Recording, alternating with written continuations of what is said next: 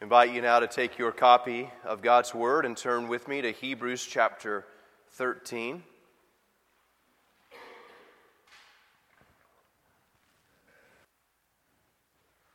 And the words to which I would call your attention this morning, we'll be looking specifically at verses 7 and 17, but we'll read beginning in verse 1. Hebrews chapter 13, verse 1. This is God's Word. Let brotherly love continue.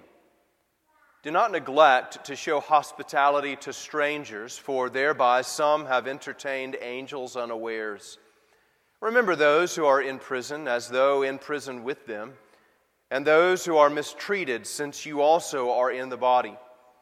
Let marriage be held in honor among all, and let the marriage bed be undefiled, for God will judge the sexually immoral and adulterous. Keep your life free from love of money, and be content with what you have, for He has said, I will never leave you nor forsake you. So we can confidently say, the Lord is my helper, I will not fear. What can man do to me? Remember your leaders, those who spoke to you the word of God. Consider the outcome of their way of life and imitate their faith. Jesus Christ is the same yesterday and today and forever. Do not be led away by diverse and strange teachings, for it is good for the heart to be strengthened by grace, not by foods which have not benefited those devoted to them. We have an altar from which those who serve the tent have no right to eat, for the bodies of those animals whose blood is brought into the holy places by the high priest as a sacrifice for sin are burned outside the camp. So Jesus also suffered outside the gate in order to sanctify the people through His own blood. Therefore, let us go to Him outside the camp and bear the reproach He endured. For here we have no lasting city, but we seek the city that is to come. Through Him, then, let us continually offer up a sacrifice of praise to God, that is, the fruit of lips that acknowledge His name. Do not neglect to do good and to share what you have, for such sacrifices are pleasing to God. Obey your leaders and submit to them, for they are keeping watch over your souls, as those who will have to give an account. Let them do this with joy and not with groaning, for that would be of no advantage to you. Pray for us, for we are sure that we have a clear conscience, desiring to act honorably in all things. I urge you the more earnestly to do this in order that I may be restored to you the sooner. The grass withers and the flower fades, but the word of our God abides forever. Let's pray. Lord in heaven, thank you so much for your word. Thank you for the kindness that you have caused it to be preserved for us, for the strengthening of your church. I ask now, Lord, that you would hide me behind the cross of Jesus Christ, that His glory would shine forth from your word and its preaching. We ask in His name. Amen. As we look into the book of Hebrews, there are a lot of things that you probably know about it. We're not sure who wrote it. Maybe it was Paul. Maybe it was Apollos. Maybe it was Aquila. Maybe Timothy or somebody of that nature. We're not sure who it was written to exactly either. But what does come through to us very clearly from the book of Hebrews is the glory of Jesus Christ. You think of the early part of Hebrews in chapter 1 where He's the pre-incarnate one, the one through whom the glory of Jesus Christ shines. But there's something else that accompanies the book of Hebrews that may be sort of subtly interlaced in the message of the book, and that is the exaltation of the church of Jesus Christ. I think it's important for us to give some time to thinking about the church. I think one of the things that maybe COVID revealed over the last few years is how little many esteem the church, wouldn't you say? Wasn't it very easy for some to totally forsake the meeting together of the body of Christ? And we seem to have forgotten that in fact it is God the Father who imparts health to His people. And that there's something more important to that. The spiritual health of the body of Christ is granted. It flows through this organized people. As we get toward the end of Hebrews, we find, in fact, I'd ask you to look with me at Hebrews chapter 12, verse 22. I really need to get some glasses. Or some bigger text here, I think. Hebrews 12:22. I want you to listen to these words well. Here, the writer's making a distinction. He reminded the people that before, in Exodus 19, the people of God went to a mountain. And when they stood and beheld that mountain, they were tempted to withdraw in fear because it was full of fire and thunderbolts and the sound of a trumpet, everything to fill them with fear. And the writer of Hebrews would say, look, the mountain hasn't gone away. The society hasn't gone away. Look what he says in verse 22. But you have come to Mount Zion, and to the city of the living God, the heavenly Jerusalem, and to innumerable angels in festal gathering, and to the assembly of the firstborn who are enrolled in heaven, and to God, the judge of all, and to the spirits of the righteous made perfect, and to Jesus, the mediator of a new covenant, and to the sprinkled blood that speaks a better word than the blood of Abel. And skip down to verse 27. This phrase, yet once more, indicates the removal of things that are shaken. That is, things that have been made in order that the things that cannot be shaken may remain. Look, therefore, let us be grateful for receiving a kingdom that cannot be shaken. And let us offer to God acceptable worship with reverence and awe. What is the writer of Hebrews saying? He's saying that the kingdom of Jesus Christ has broken into our reality.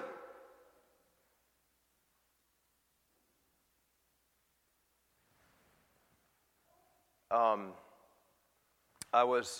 didn't have the opportunity to speak at Martha Kimmel's graveside because of COVID, but I did write a letter, and one of the things I wanted to remind the family of in that letter is that although our dear sister and mother in the faith, Martha Kimmel, has gone on from us, we remember that she hasn't left us. She's only, in the words of Samuel Rutherford, gone ahead of us to a far country.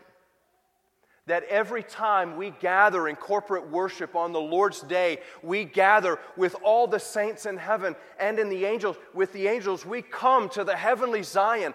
Here, gather together in the name of the Lord Jesus Christ. And here, in this assembly, He imparts power and grace to His people. This is the place of the Lord's dominion. Christ bled and died for a certain people. In John 10, we read that the Good Shepherd lays down His life for the sheep. And in history, this people has had various names. We could go all the way back to Abraham, and when Abraham was called in Genesis chapter 12, God determined to bring about a visible body. In time, that body would come to have the name Sons of Jacob, or Sons of Israel, or for short, Israel. Well, under the new covenant, the name began to change, didn't it? And so we find that distinguishing themselves from ethnic Israel, it took on a new name, and it became known as the Bride of Christ. Or they were called the followers of the way. Or they became known in Antioch as Christians. And that's the name that carried on for for some time. And so in the early centuries, you see people like Tertullian writing and saying, why do you castigate us because we take a name upon ourselves, the name Christian? Well, as time went on, that name evolved, and we have the Greek term kuriakon, which in the Scottish language became known as kirk, and in our language today, the word church. Kuriakon. It's a derivative of the Greek word kurios, which is a name we have for Christ, which means Lord. Church literally means the place of the dominion of Jesus Christ. It is a commonwealth. It's not a dictatorship. It isn't a democracy. We refer to it as a commonwealth. It is a place where everybody works together for the good of everybody else, using the old English idea of wealth, the well-being.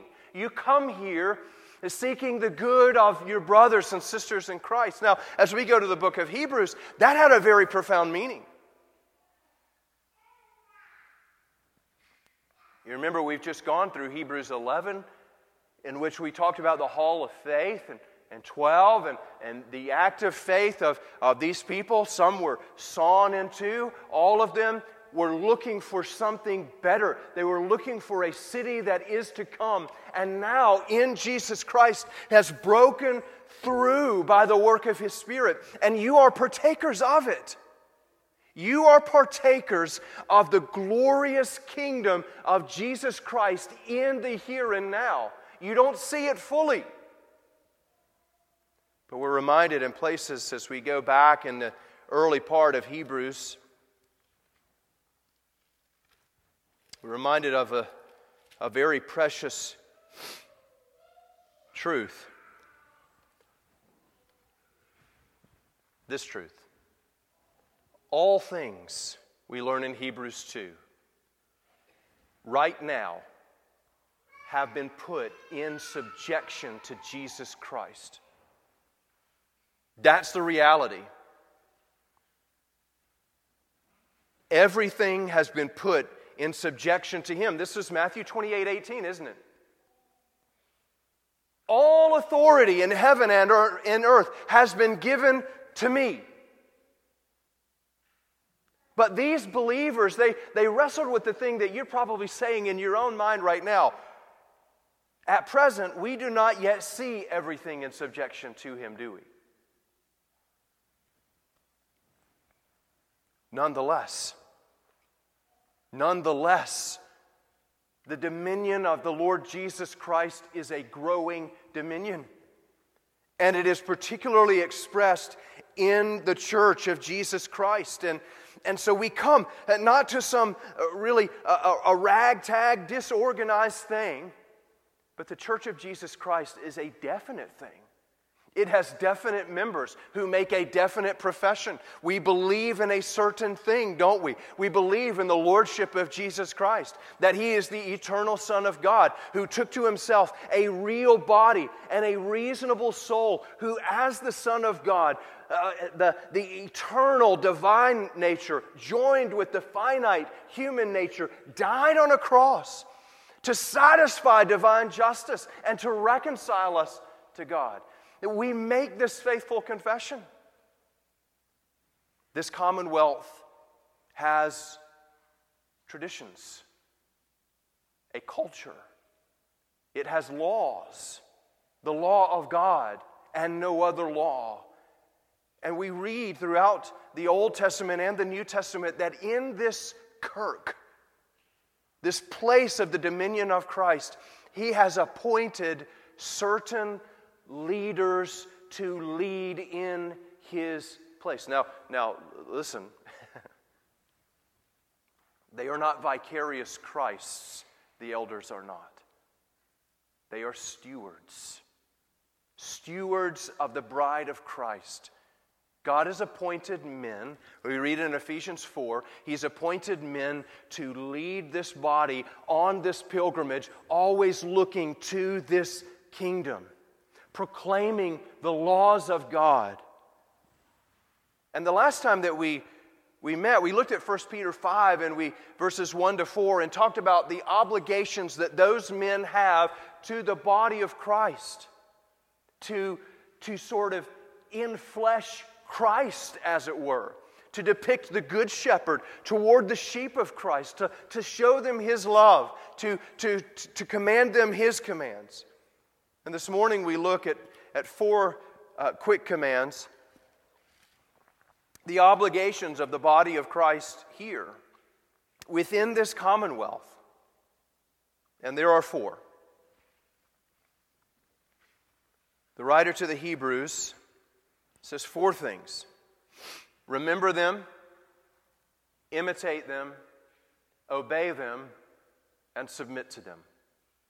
Four things that the body of Christ needs to know in terms of its obligation, its relationship to these men.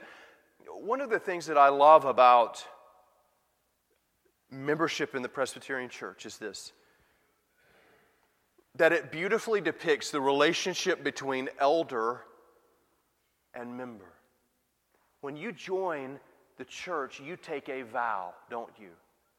On several points, you say, I promise to support the work and the worship of the church. I promise to be there when we meet. Well, I'm going to be there. I promise to submit. I promise to submit to the government and the discipline of the church. I promise to do that. And then when a man that you elect becomes an elder, he makes a promise. You've made a promise to him, he makes a promise to you. Guess what? I'm not going to command you to do anything that the Bible doesn't tell me I can command you to do. I accept the doctrines of the Westminster Confession as faithful to Scripture. I accept the constraints that are placed upon me. I'm not going to lead according to my own whims or fancies. What Christ tells me I can command, that alone I will command. And so you see, in this way, it's almost like a marriage relationship knits together the congregation to its leaders. Let's look quickly here at these four commands. Remember, imitate, obey, and submit. Go with me to Hebrews 13:7 now. In light of all of this, as we come to the end, the writer, he takes very literally that there's a real authority vested in him as a leader of the church, and he makes 20 commands. We're looking at just four of them. 20 commands as he closes the letter. The first, in verse 7, remember your leaders. Literally, those who are overseeing you, watching over you. Remember them. Now, often we think of Paul, don't we? How Paul would say, God is my witness, how often I give thanks for you. Every time I remember you, I give thanks. And so we might take this as praying for your leaders. Pray for your leaders. And certainly that would be a good counsel. Pray for your leaders. But the idea here is simply keep them in mind. In verse 3 we read, remember those who are in prison. And there it's not telling you to pray for them. It's saying, think about what they're going through. Put yourself in his shoes as he's in prison. Think about what he's enduring and find strength for your own life. For us, that might be, think about the believers in Afghanistan. Think about the believers in North Korea. Think about the believers in China who Sunday after Sunday put their lives on the line just to go to church.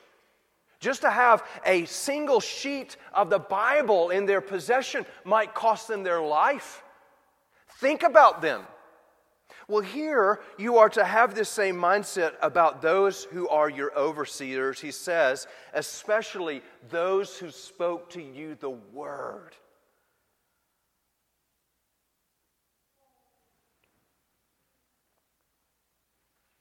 It is God's will for you to develop a close and an endearing relationship with the men who are elders in the church. He wants you to do that. Why do you need to do that? Well, because He's given them to you as a source of grace, of encouragement, of comfort, sometimes of chastising. Come on, do the right thing, make the right decision. But especially as we look at this second command, you remember them, you call them to mind because you are to imitate them. Now, the idea here is mimicry.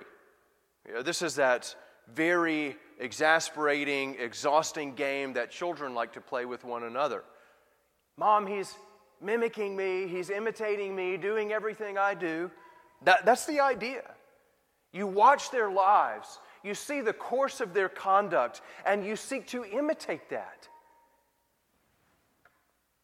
I want to be like that man, especially his faith. When I've seen him endure trials and afflictions of life, and he is never wavering in his faith. He's persistent. He perseveres. And so the writer to the Hebrews says, you need to carefully consider. It's almost the idea of taking a magnifying glass or a microscope, of spending so much time with that individual, looking at his life, seeing how he goes through each season of life, so that you can then say, that's how I ought to do it. The elder's saying, look, I've got 7 belt loops on my pants. Grab hold of one as we go through this trying time, and we're going to get to the other side.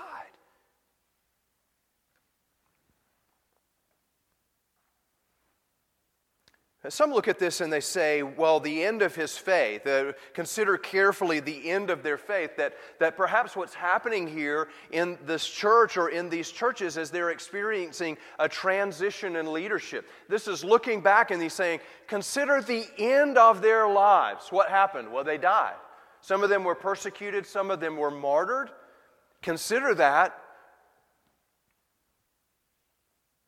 And perhaps that's the case. But at the end of the day, what we understand is that it is Christ's will for there to be an endearing, a warm relationship between the elders and the flock of God. Why? Because it's their work to remind you of the love of Christ. It is not God's will for Christians to be on an island, to live life alone. He has given you gifts to contribute to this church, and gifts that you need to receive from the church of Christ, and many of them through the elders. So I'd encourage you, how can you cultivate this remembrance? Well, be here. Especially when we have fellowships. We intentionally have engineered our Wednesday night fellowship so that you can come and enjoy a meal and sit around a table and get to know, especially the godly leaders here. Engage them in conversation. Intentionally talk to your elders. If you have questions, how do we need to approach this matter? How do we answer this situation? My kids are struggling in school. I'm having issues with my spouse. I don't know what to do. Call your elder.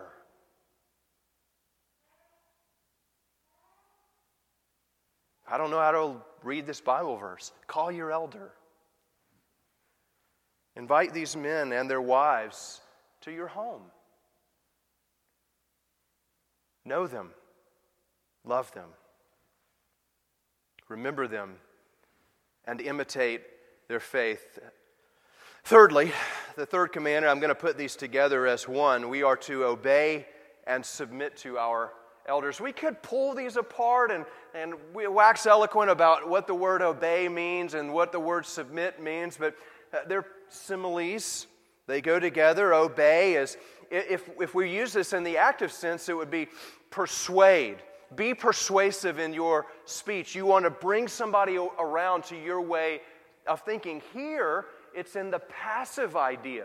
Be persuaded. And so obedience, the literal idea is listen to these men.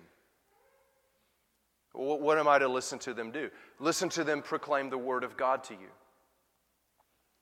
God has not called them to rule based on their imaginations or what they think or their cleverness of their wisdom, but to declare the Word of God to you. Think about the illustration of the king of Israel. And we use this from time to time. It's important. You know, God did not appoint a king in Israel to make up the laws for himself. His first duty was to write for himself a copy of God's law. And I think this is a great illustration of the elder. His work, especially as we gather and we sit as a session, the work that we are to do is to apply God's Word. And God expects the congregation to sit and to listen to them and to submit to them. Literally, this just means to yield. Paul in Galatians chapter 5, when they were dealing with the false teachers, he said, we did not yield to them, we did not submit to them at all. We did not give any ground. Instead, we stood firm. But the congregation's posture to her leaders is that they do give ground.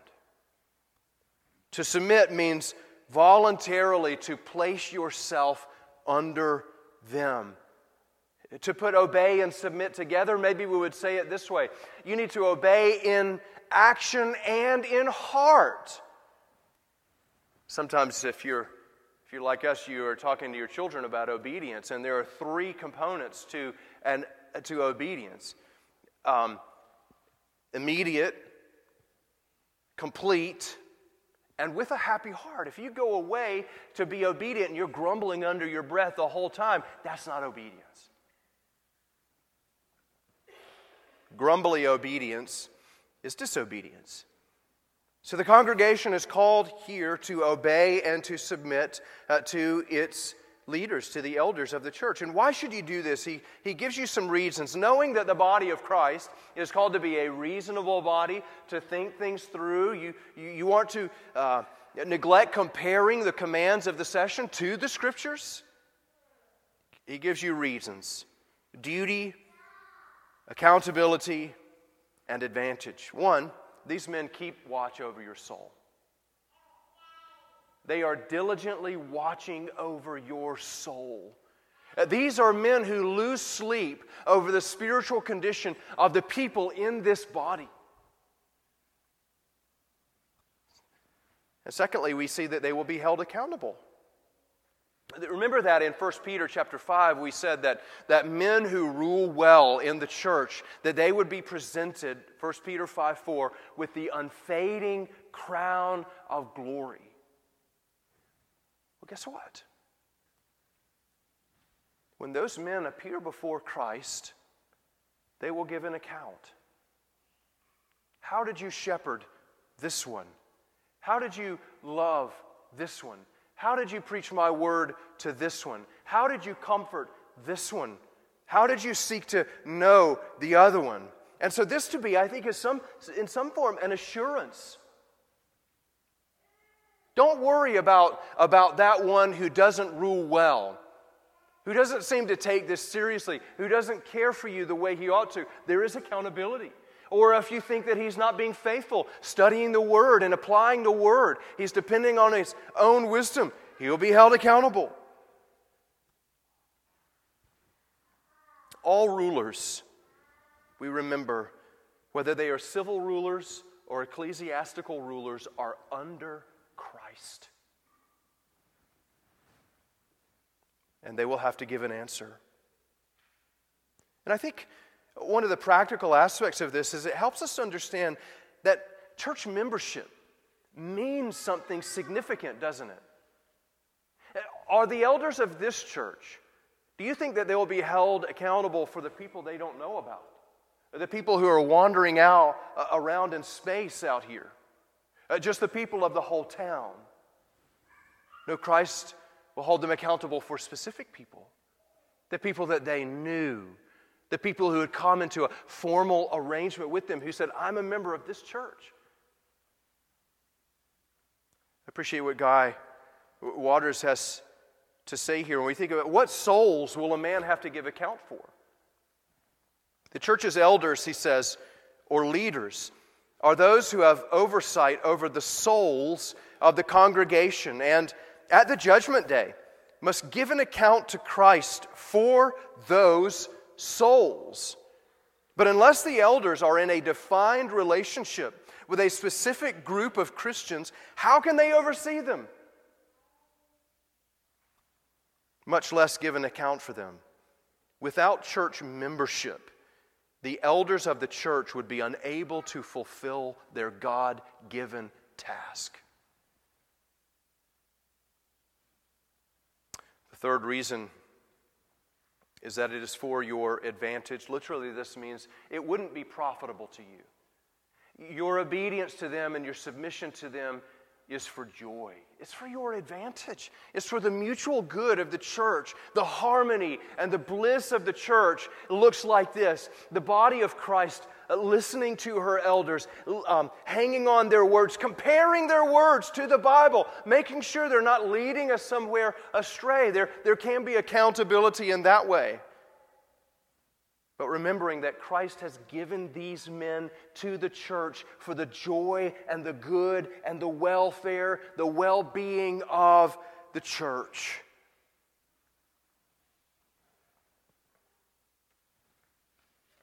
Christ's will is for the members of the church to remember, call them to mind, to imitate, to obey, and submit to their leaders. And so today I encourage you to commit to cultivate a love for these men, an endearing affection for them. I love that man. Recommit to carefully observing them, especially their faith, as their faith enables them to weather the storms of life, and their faith in Christ.